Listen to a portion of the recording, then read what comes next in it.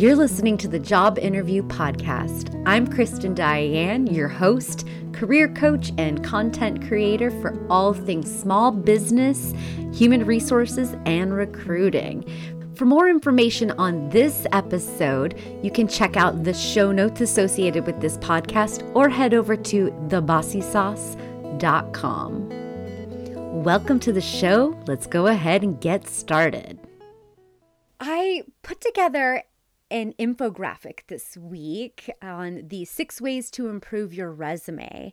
And my intention was to make it one of my bite-sized pieces on my blog. And it occurred to me that it would actually be a really valuable piece to put in the podcast. And so I decided to just whip out my mic and, record an episode for you. So this isn't intended to be everything that you need to do to make your best resume.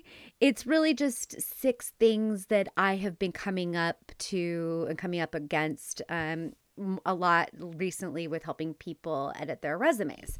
I've been working with an organization, volunteering some of my time, called Hire Black.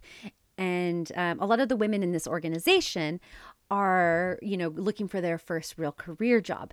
And I'll be interviewing Niani, who is the founder of Hire Black, for my next podcast episode. So you're going to want to keep an ear out for that one. But anyways, I digress for a sec. The 6 ways to improve your resume infographic, you can find it on the website. And I'm going to go through it now. And number 1 would be unnecessary decoration. So what I mean by this is having things on your resume that really don't add the value that you think they do. For an example of that would be you're an engineer and you have a GitHub. You have a GitHub account. You know that engineers should have a GitHub. So you put your GitHub link on your resume. But your GitHub is not active or it's completely password protected. So in that instance, what you're doing is on the flip side, when the recruiter or the HR manager is going through candidates with a hiring manager and that engineering leader is looking through candidates, what they're doing is they're going, ooh, there's a GitHub. I don't really need to look through all of their resume. I want to see their work because I want to see how they code. That is more valuable than anything else on their resume. They click on it, they immediately get deflated, and now we're going back to your resume, but we're now going back to your resume on a negative note. So it's an immediate detractor, and it put you off on a negative thought from the very get-go.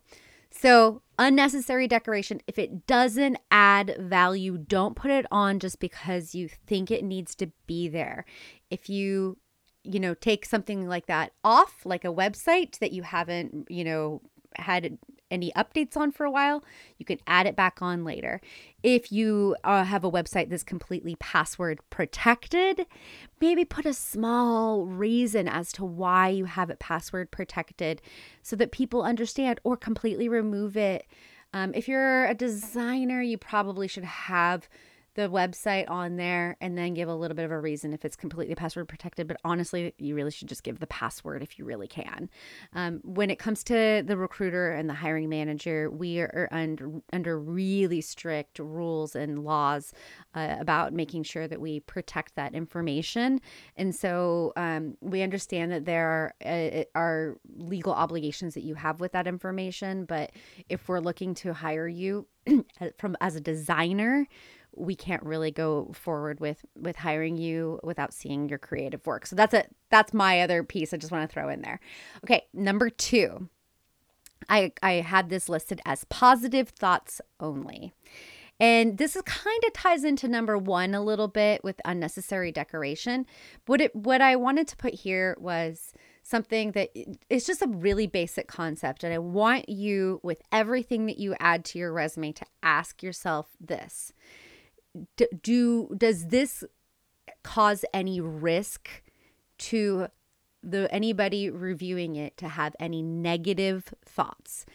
So again, going to that GitHub link, if you put that on there, what is the risk possibility for negativity?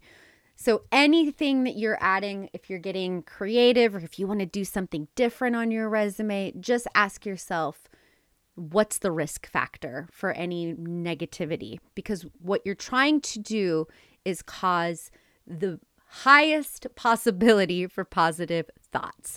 And I know that seems like a really rudimentary and simplistic concept, but I think that we really sometimes, it's kind of like when we're adults, we, like children have these brilliant things sometimes, and when we're adults, we get clouded by all these other things. Sometimes we need to take it back to the rudimentary and really evaluate it like that.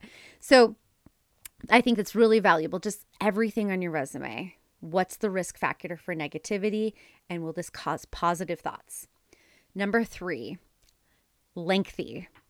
So this perhaps is the one that is the hardest one for people to get past. And it's funny, no matter how many times people are told that your resume should not be lengthy, it is innately in people to want to give information because they feel like they can't get on the phone. They can't tell you everything. They feel like they've done all these things. And how can I get all of my resume or all of my experience on this 1 or 2 pages? And the truth is you're not. You're just flat out, you're not. And writing a resume is a completely different skill than getting the job, or doing the job rather. And so is interviewing. They're all different skills, and they're skills that need to be developed in tandem or, differently than actually doing the job. And so you're now learning to market yourself really when it comes to your resume. And so nobody's going to read every piece of your resume. Nobody's even going to read every bullet under every job. So you want to focus on really honing in on the core pieces that are really important to your position. I would say keep those bullets to, you really don't want to include more than on your most current job should have the most bullets. And really a juicy one would be 10. And but if you're going 5 jobs down the list, it's okay to have only 2 bullets on that job. And the only exception to somebody having more than 2 pages is if you are an academic or a researcher with a lot of publications, and then still, oh man, and I really, really mean this when I say you guys are the only real exception. So everybody else listening, don't think that you fall in this bucket. You guys maybe could get away with 3 to 5 pages. Number 4, I would say the GPA pitfall. This one, oh yeah. Okay. So I can't count how many times I have been in a post interview debrief where the whole team is getting together talking about the candidate, or I'm looking at resumes with a hiring manager, and they immediately go whoosh right over and fixate on that GPA. And it's such a silly thing to fixate on, but everybody has a different idea of what they feel like a good GPA is. Some people feel like anything higher than lower than a 3.8 shouldn't be listed. Some people, who have a 3.2, but they went to night school and they're a parent and they worked full time, that would be impressive to me. I went to community college and worked full time, and I think I had a 3.4 or something, and I was really proud of that. But I've sat in so many rooms where people have gawked at GPAs, and I've had to, tell them to simmer down. And so my stance on it is just don't have it. And I know you folks out there with a good old 3.9, 3.8, you 4.0ers, you're gonna want to keep it on. And so I would say the only exception to that would be if you are under 2, maybe 3 years of experience in the work field after college, you can get away with having your GPA, maybe if it's a 3.9 or 4.0. that's it. Once you're getting past 2 or 3 years of work experience, you need to have it completely off. It's just a distractor, even if it's a 4.0. Okay, so number 5, missing essentials. If you are a designer or a writer, you need to have your portfolio or website. I know I touched on this a little bit with another bullet, but really what this means is we want to see the essential pieces.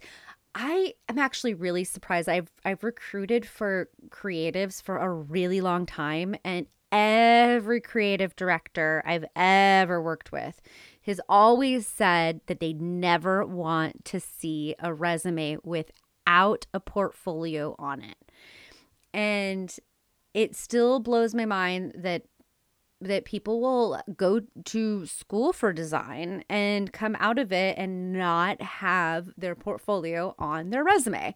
So this is really, really, really important.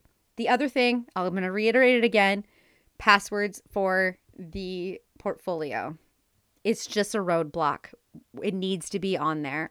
I know there are some difficulties around that, but unfortunately, by not including it, you're causing a block on yourself because we won't go seek it out.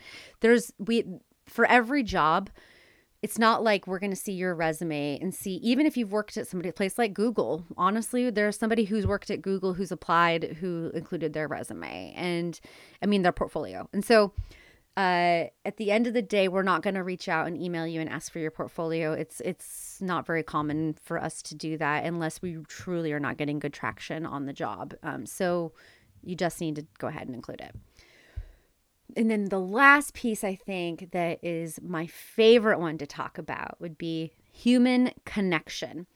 This one is one that I think it's kind of in this newer age of resumes, maybe in the last 10 years or so, where people at the bottom of their resume will include hobbies or interests or something more personal about themselves. I love this, and I think that everybody needs to do this. But I also want to delve into this a little bit further. I've seen on a couple resumes just where people list interests, yoga, travel, and gardening, and so that's cool, and that helped a little bit, but it still didn't really give me anything about you. I still not piecing it together in some sentence with some experience or something. It really didn't paint a picture. You just gave me a few words.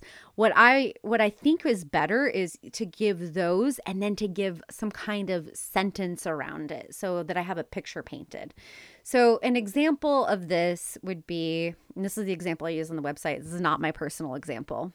My hobbies and interests include macrame, pickling, yoga, and traveling.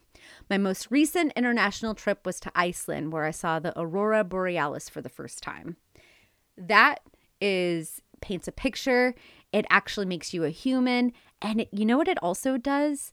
If somebody else had that experience or that dream to have that experience, you just opened up a potential for a conversation in an interview that makes it a little bit more icebreaker. Yeah, it's an icebreaker. So, don't just list a couple things. Make it more connected a little bit more. Paint a picture around that. Thank you for listening today. I hope you gained some valuable insights from today's episode of The Job Interview. I'm looking forward to bringing you more interviews and content.